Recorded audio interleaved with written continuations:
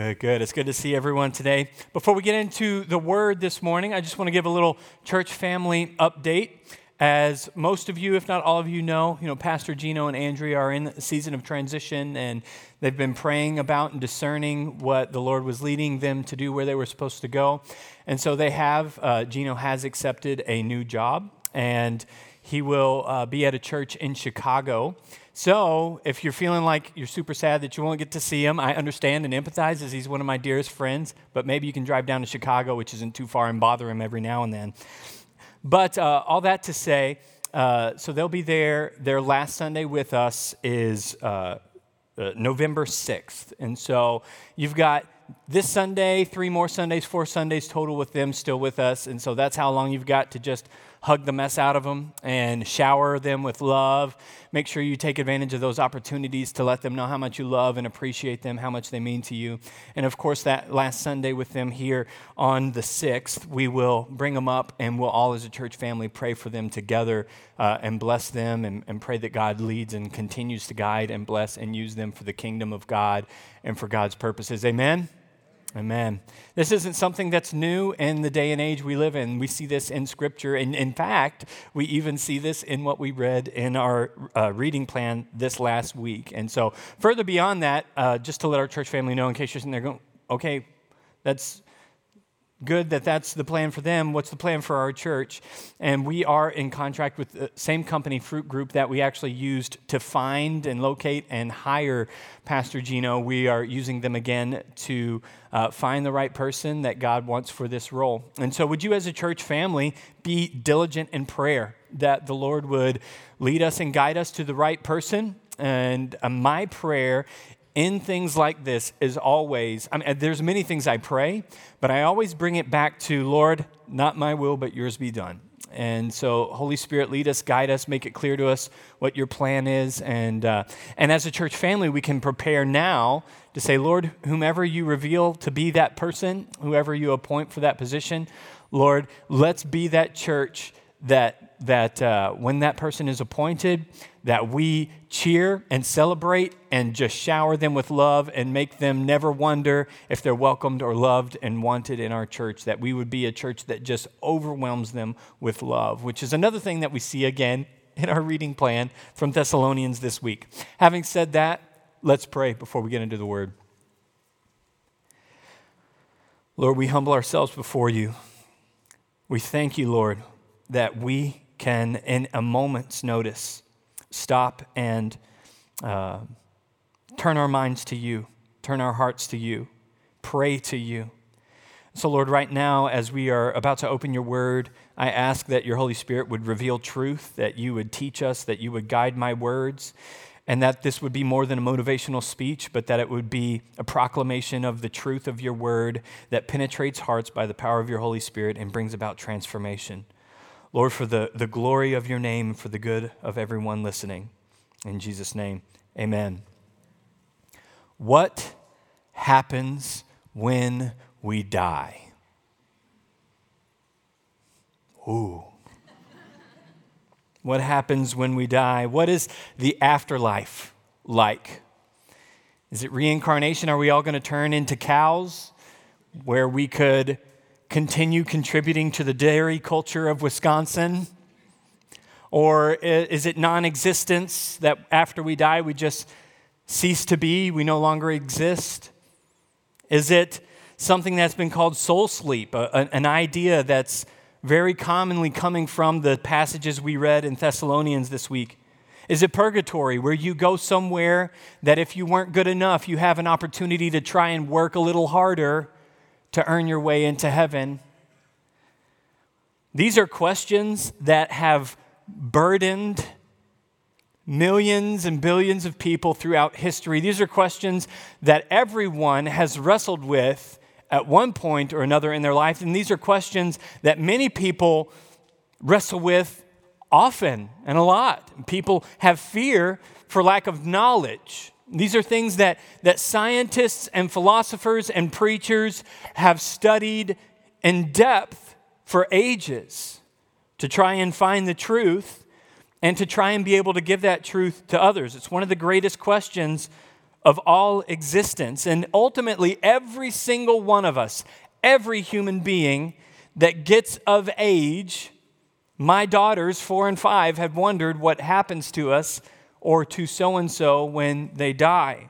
And perhaps you've had events in your life, even recently, that have maybe forced you to think about this more than regular. Perhaps you've been looking at the landscape of the world and you have been seeing what's going on in the war in Ukraine. And you've heard rumblings of nuclear war, or you've heard rumblings of World War III. And that's got you thinking, oh man, what if? And what's going to happen? And what would happen to me if? Or could it be everything we experienced with the onset of COVID-19? No, we don't want to talk about that. It's like, we don't talk about COVID. Coin that, token that. All right, trademark. And maybe that has been something that's forced people to think about death more and what happens. I know there are many people during the onset and the peak of COVID that started coming back to church, started wanting to restore a relationship with God. And perhaps it's been the death of a loved one that has made you think of this. Perhaps it's been a terminal diagnosis that can be scary and put it in your face. These are legitimate and valid concerns. Actually, I would say they are the most important concerns you could possibly have.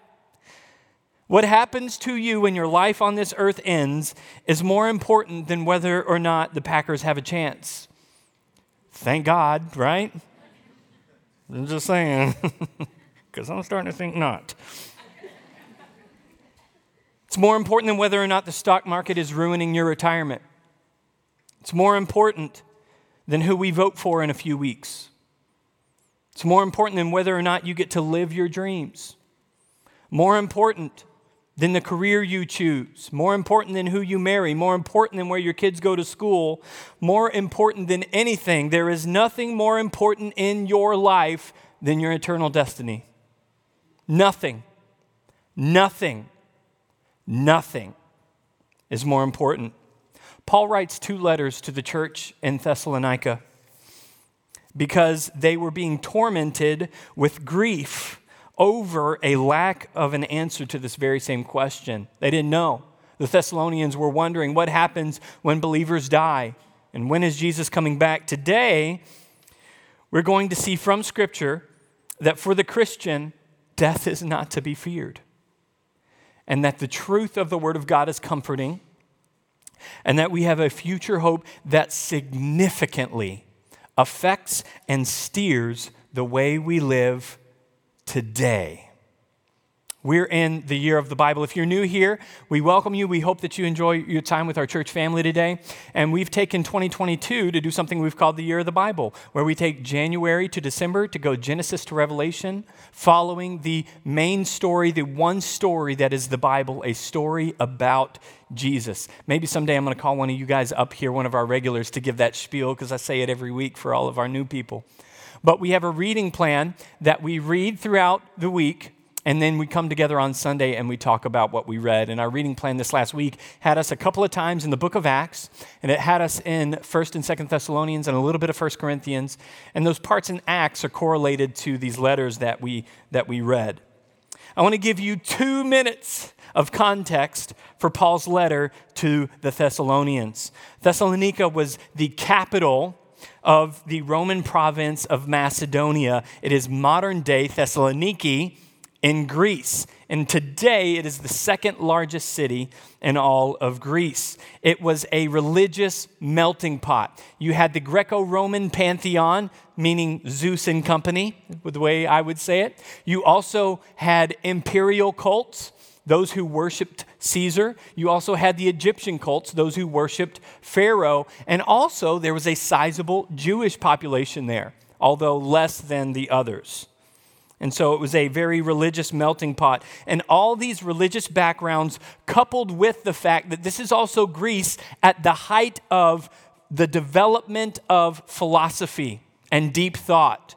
And so all those things together created so many different views and opinions and perspectives on what the afterlife was, or what happened, what it looked like. And so these people that Paul's writing to in Thessalonians, a church that he planted there, are wrestling with what's happening to the people in their church that died. Now, we read in Acts chapter 17 about Paul's missionary visit to Thessalonica. He went with Paul, it was Paul, Silas, and Timothy, and they were there for 3 weeks.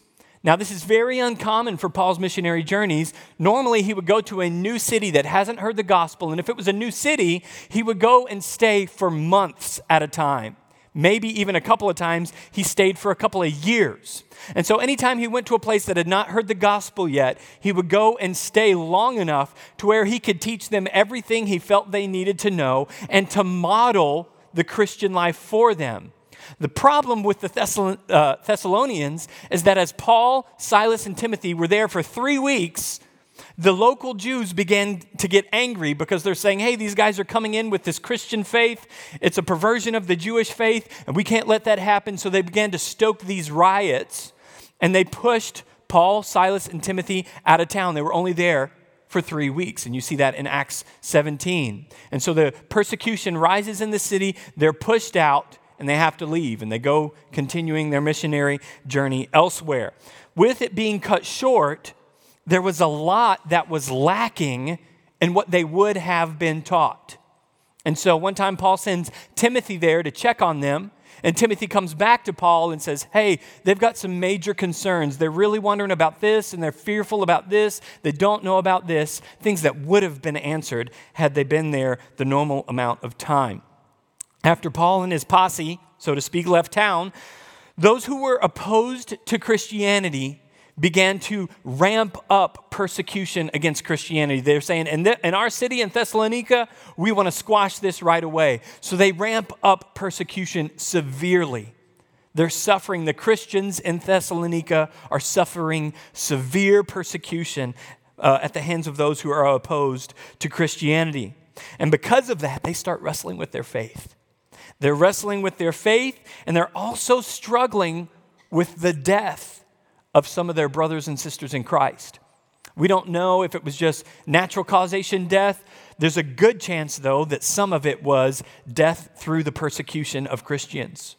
And so as they're wrestling with this, they're also being mindful that, man, Paul told us Jesus is coming back soon.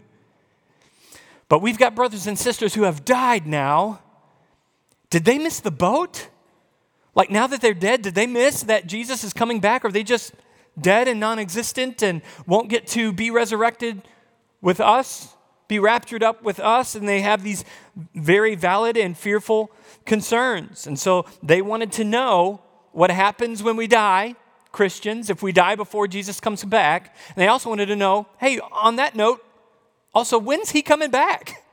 You said he was coming back soon, and our suffering here in Thessalonica is going on for a while, and to be quite honest, we'd love it if he'd come back. So when is he coming back? So chapters 1 through 3 of 1 Thessalonians is Paul encouraging the church, strengthening them, telling them he misses them, how much he longs for them. He's encouraging them in their suffering, and he's explaining why he hasn't been back yet. He's saying, we want to come back. We miss you. We long to be with you and teach you more, but we've been hindered so far and haven't been able to be there. So turn, if you haven't yet, turn to 1 Thessalonians, and we're going to pick up in the end of chapter 3, where he's already encouraged them. He's been bragging on their genuine love that they have for one another that he's heard about, their authentic faith in Christ that he's so proud of. He's taken time to encourage them in that. And now he's going to address their questions, their concerns. But let's look here, 1 Thessalonians 3, verses 6 through 13. But now that Timothy has come to us from you and has brought us the good news of your faith and love and reported that you always remember us kindly and long to see us as we long to see you, for this reason, brothers, in all our distress and affliction, we have been comforted about you through your faith. For now we live if you are standing fast in the Lord. For what thanksgiving can we return to God for you?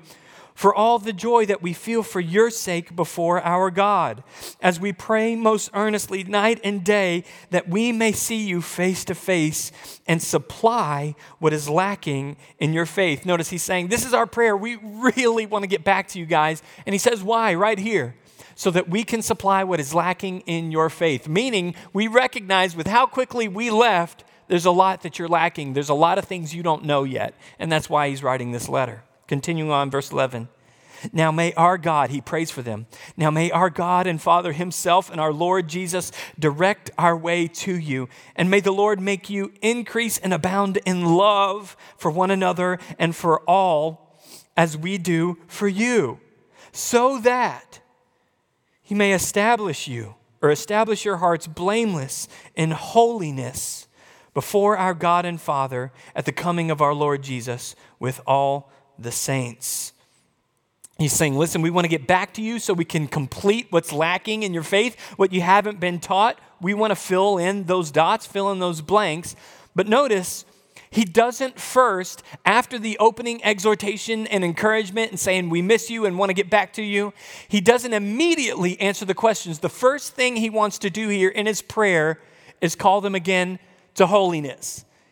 He says, we're praying this and this for you, but ultimately we're praying that you can continue in holiness, blameless living before the Lord. Let's continue on in chapter 4, verses 1, and we're going to see this expounded. He says, verse 1, finally then, brothers, we ask and urge you in the Lord Jesus that as you received from us how you ought to walk and to please God, just as you are doing, that you do so more and more. For you know what instructions we gave you through the Lord Jesus. For this is the will of God, your sanctification, that you abstain from sexual immorality, that each one of you know how to control his own body in holiness and honor, not in the passions of lust like the Gentiles who do not know God. That no one transgress and wrong his brother in this matter, because the Lord is an avenger in all these things, as we told you beforehand and solemnly warned you. For God has not called us for impurity, but in holiness. Therefore, whoever disregards this, disregards not man, but God, who gives his Holy Spirit to you. Now, concerning brotherly love, you have no need for anyone to write to you, for you yourselves have been taught by God to love one another. For that is indeed what you are doing to all the brothers throughout Macedonia. We urge you, brothers, to do this more and more, and to aspire to live quietly and to mind your own business, your own affairs, and to work with your hands as we instructed you, so that you may walk properly before outsiders and be dependent on no one. Verses 1 through 12 is Paul's call to holiness, not to live like the Gentiles. God has not called us to impurity, but to holiness. Now, you might be thinking, okay, Stephen, how many times a year, how many times this year are you going to talk about holiness and holy living? And I would propose a question back to you and say, have you ever noticed how much it's in there? Have you noticed, have you felt the quantity of calls to holiness from Scripture? Front to back in the Bible, front to back, we are called by God as his people to be different. Over and over. This isn't just a New Testament concept. This is from cover to cover. And we want so badly to make Christianity look cool and show people how we're just like them. The only difference between you and me is that I know Jesus. Listen, that's a huge difference. Knowing Jesus and not knowing Jesus is a huge difference. You might be thinking, well, Stephen, Paul also said, I want to be all things to all men, that I might win some. Amen. Yes, he did say that. But I can promise you what Paul did not mean is that we live in sinful or unholy ways to win some. He's saying, learn how to be like those who you are around in a way that you can connect with them, but not at the expense of your holiness and your purity. Because if that's what he meant, this wouldn't say it this much. We are called to be different, to look different. Hear me out. I am not saying we are better than. I am not saying look down the nose at. I am not saying treat them from self-righteousness and some, I'm different than you. No. That's where Ephesians, Paul wrote to them saying, hey, you were dead in your trespasses and sins too, in which you once walked, following the course of this world, following the prince of the power of the air, the spirit that is now at work in the sons of disobedience, among whom we all once walked in the passions of our flesh, carrying out the desires of the body and the mind. So anytime you start to have this, I'm holy, I'm different, listen, you're only different because of the grace and mercy of God. And because of the Holy Spirit indwelling you and transforming you. And so this call to holiness is not a call to snobbery down the nose at sinners. And a forgetfulness of the fact that we still wrestle and struggle for the rest of our lives. Philippians 1:6, he who began a good work in you will be faithful to complete it upon the perfect day, meaning the day you die or the day that you're called to home with the Lord.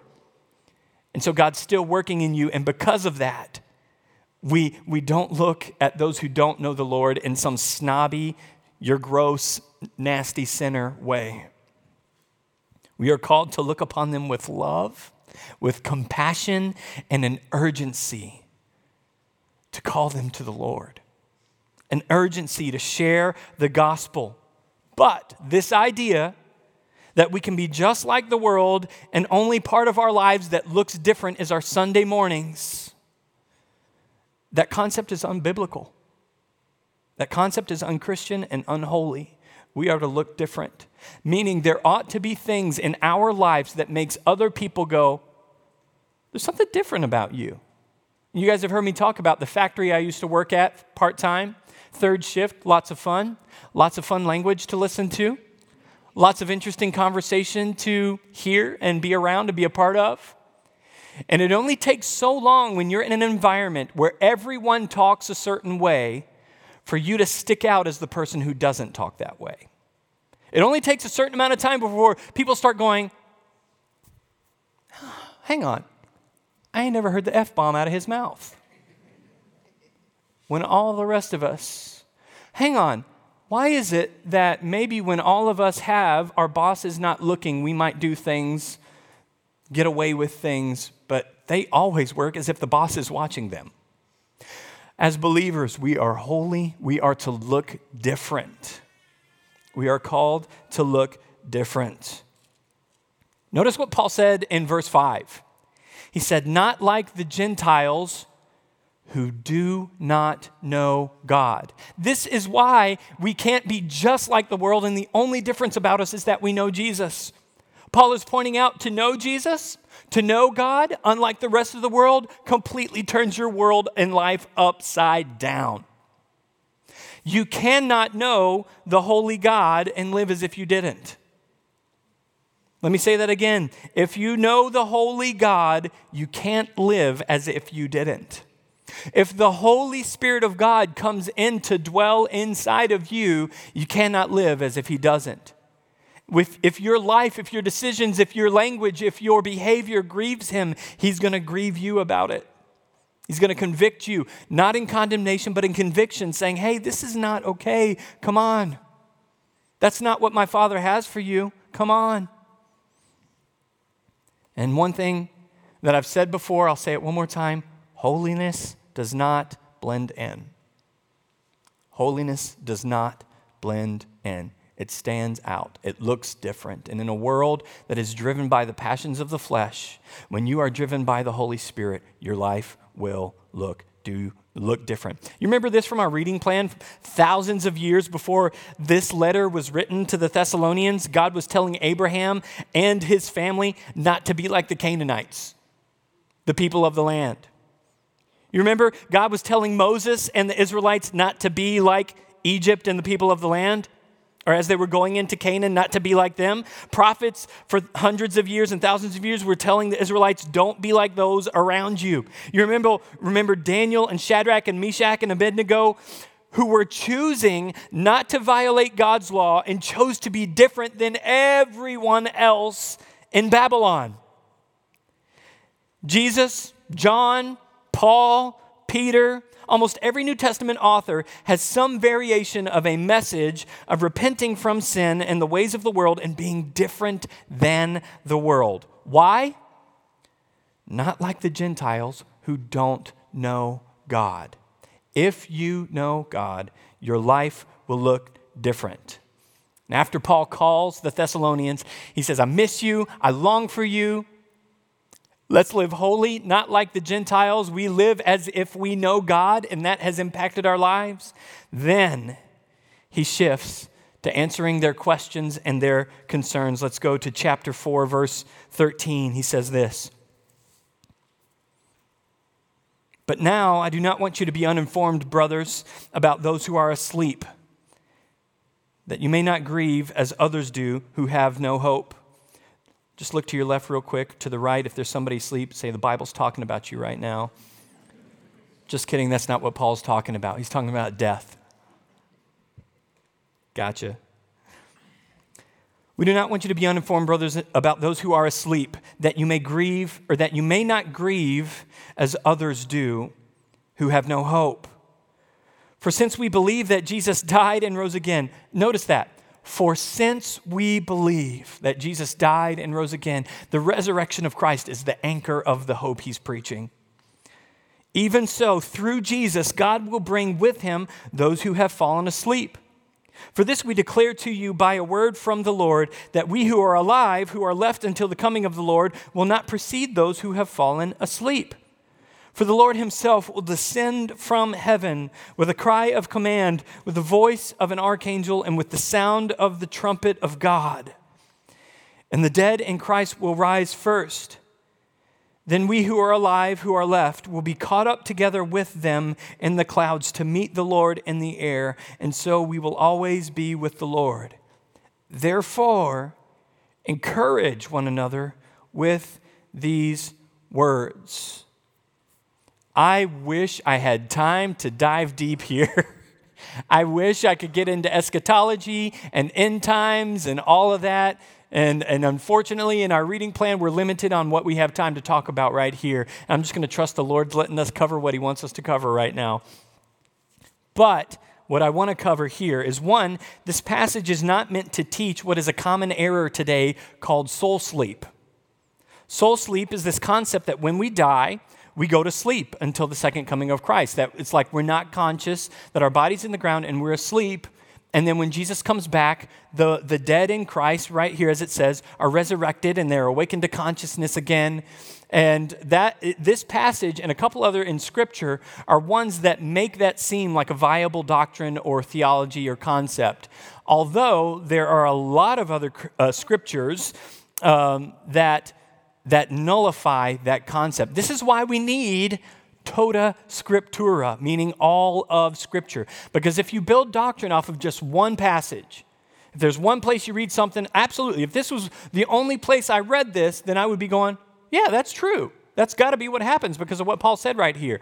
But when you look at all of Scripture and let all of the Bible inform a view, then you harmonize different things to come together to conclude a doctrine that you land on. So here's an example. If you want to look up a bunch of verses as to why I don't believe or agree with the concept of soul sleep, get your phone out and get ready to take a picture of the screen because I don't have time to turn to all these. But if you could go ahead and put those up. Just a few verses that contribute as to why I don't believe we go to soul sleep, that when we die, our soul goes on consciously aware that Lazarus and the rich man who died, there's an account of their exchange. Luke 23, Jesus turns to the thief on the cross and says, "Today you will be with me in paradise." Acts chapter 7, Stephen's death, he has a vision of heaven and he says, "Lord, receive my spirit." 2 Corinthians chapter 5, verses 6 through 10, Paul says to be absent from the body is to be present with the Lord. And you can read the context of that entire passage. It's very clear. Philippians chapter 1, verses 20 through 22 is where Paul is saying, guys, I would rather die so that I can go be with Christ. But it's better for you that I stay, so I'll go ahead and stay. If it was just to go take a big nap, I don't think he would have been saying that. Okay, Revelation 6, 9 through 11 is the account of the souls of martyrs crying out for the Lord's justice. Those are a few verses. Go look those up. Go read them. All of that to say, I believe what is more true, more accurate, is that as a believer, as a Christian, when you die, you go into what has commonly now theologically been called an intermediate state, where your body's dead in the ground, but your soul, your spirit is aware, awake, alert, and that you are with the Lord. And so then beyond that, when what we're reading about here in Thessalonians, when Jesus returns and the dead rise, that is also when we will receive new bodies, we'll receive glorified bodies. And I don't even have time to go through all of that right now. We might do just like a couple of months series next year on all this, because I think it's going to take that to dig into it. All of that to say, I want to touch on these things for the same reason that Paul was. Because we have loved ones that pass. Guys, in our church this week, we have 2 families who lost loved ones in our church family this week. There's one man who lost his mother, and a dear sister in our church who lost her sister, 38 years old. Please be praying for them. They're in grief. They're in sorrow. They're in pain. They're in mourning. I've been on the phone hearing these tears. Please be praying for them. But notice what Paul said. He said, we don't sorrow as those who have no hope. Meaning, because of the truth of the Word of God, the truth of what God has done and what He is yet to do, we don't have to grieve and sorrow as people who don't have hope, because we have an eternal hope in Jesus Christ. See, scriptures talk about death, the second coming of Christ, eternity, judgment, etc. Scriptures that talk about that, like these passages, are some of the healthiest passages for you to read on a regular basis. Scriptures that confront you and remind you of the fact that your life will end on this earth one day are good for you to be confronted with. Going to the funeral of a loved one, seeing an empty, dead body of someone you know is good for you. Because death is right there looking at you in the face, reminding you that you too will find that end one day. And it's important that we see that and we are reminded of that, because if we don't, we forget and we start living our lives for ourselves, for the here and now, live for the moment. And I think that what's much better, what's healthier, is to live in the moment for that day. Because we all will get there. We need those sobering reminders, because without them, we will live for the moment, for today's fleeting pleasures, rather than for that day and for eternal pleasures. And although these things are very sobering for the Christian, they are also very hope-giving. See, clear teaching about the Lord's return should result in comfort and encouragement rather than fear. And that's why Paul says at the end of that section, encourage one another with these words. So to the Thessalonians who are sitting here grieving the loss of their brothers and sisters in the church, he's saying encourage one another with the fact that, hey, they're going to be resurrected. They're not going to be abandoned. They didn't miss the boat. God saw their faith. And the truth is they're with the Lord right now, and their bodies will be resurrected at the second coming. And of course, after Paul talks about the return of Christ, where we'll all be caught up with him, they're now thinking about when. When will Jesus come back? When is the return of the King? Ba, ba, ba, ba, ba, ba, ba. Few Tolkien fans. No, Gino's back there. He got it. Okay. I'm going to miss that chuckle right there. 1 Thessalonians chapter 5. Let's go to chapter 5, verses 1 through 11. Now concerning the times and seasons, brothers, you have no need that anything be written to you, for you yourselves are fully aware that the day of the Lord will come like a thief in the night. While people are saying there is peace and security, then sudden destruction will come upon them, as labor pains come upon a pregnant woman, and they will not escape. But you are not in darkness, brothers, for that day to surprise you like a thief. For you are all children of the light, children of the day. We are not of the night or of the darkness. So then let us not sleep as others do. Let us keep awake and be sober. For those who sleep, sleep at night, and those who get drunk are drunk at night. But since we belong to the day, let us be sober, having put on the breastplate of faith and love, and for a helmet the hope of salvation.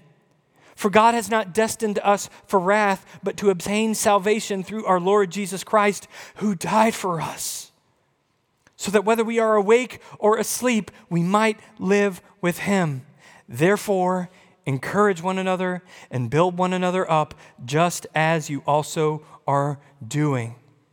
Listen, whether it's the day you die or the day Christ returns, none of us know when those things are coming. You don't know when your day is called. Again, I was on the phone this week with someone in our church whose 38-year-old sister. They didn't know it was coming. You don't know. Whether it is your passing or the Lord's returning, we don't know. That's why he's saying it's coming like a thief in the night. Jesus himself said, no man knows the day or the hour. How many times have you seen in history somebody predict it wrong? A lot. You remember Y2K?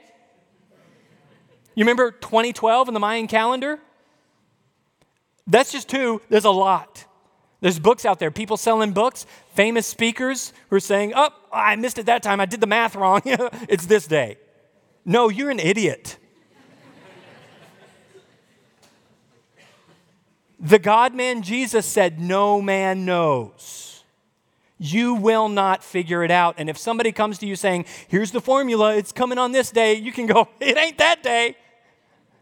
Because no man knows. No one knows. And again, what is the truth we need to take away from this? The truth is you don't know when your time is out. And in Hebrews it says, it is appointed for each man a day to die, and then judgment. We know Jesus is coming back. And if he continues to tarry, we know we will all die. There's no one here sitting here thinking, oh, maybe I won't. You're going to die. The question is when. And the question beyond that, for when, is will you be ready? And if the question is, we don't know when, and will I be ready, don't we want to be ready today? Don't we want to be ready now? I don't have to ask if any of you have experienced the pain of someone you felt left too early. If you've lived very long at all, you felt that.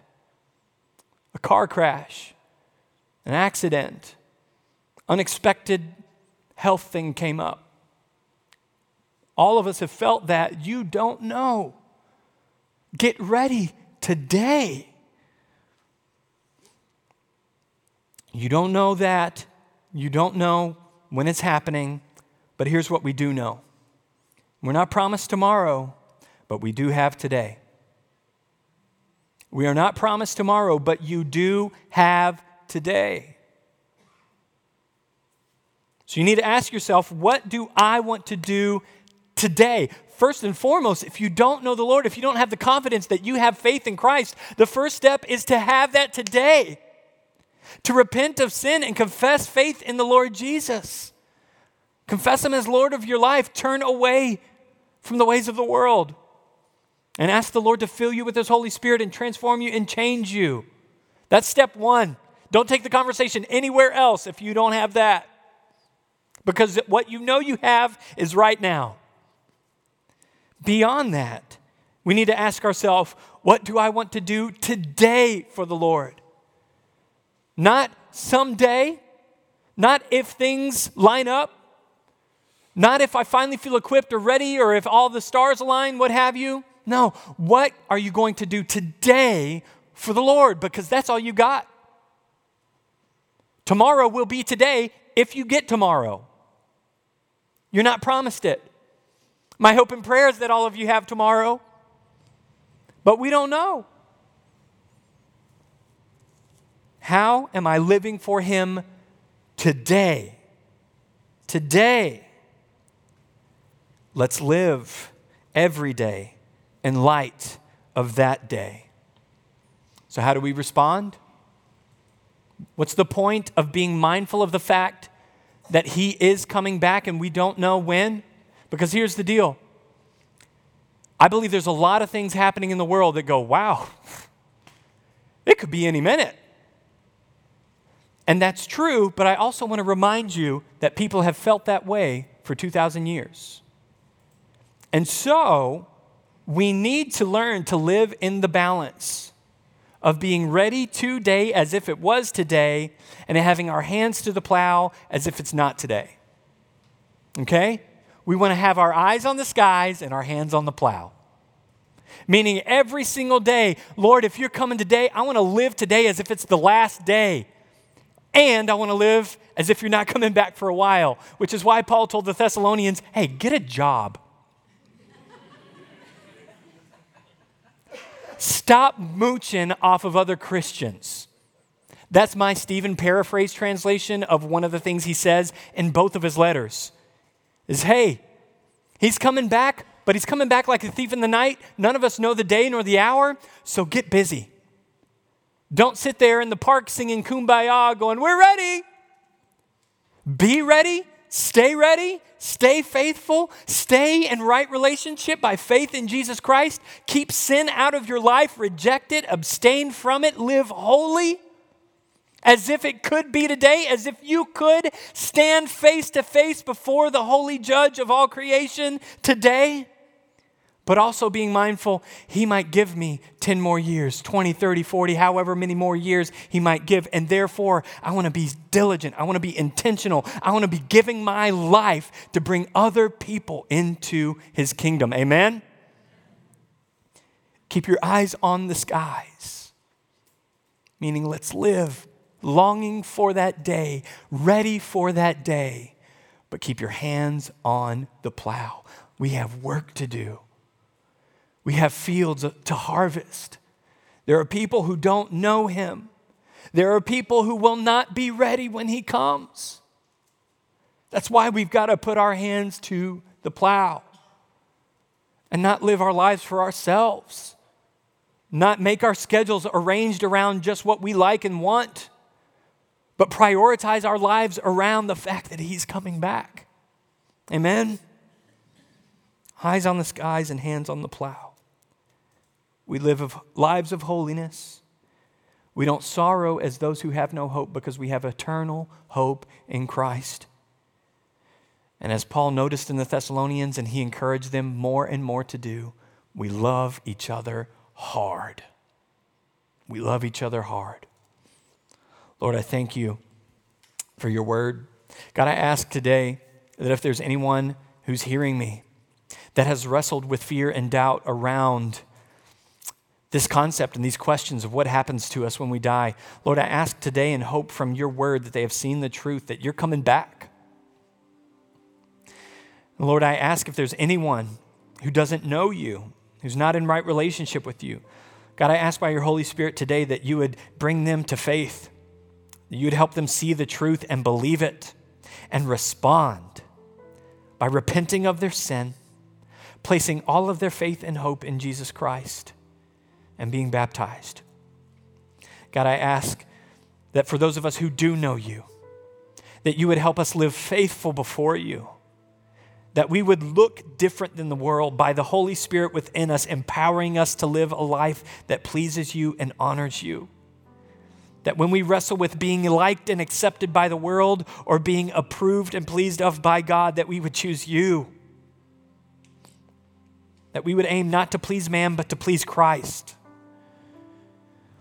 And that, Lord, you would help us put our hands to the plow, show all of us the part that we play in reaching more and more people with the gospel of the grace of Jesus Christ.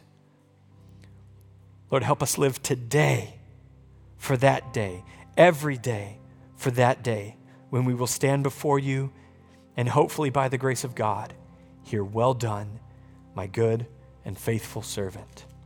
In Jesus' name, amen.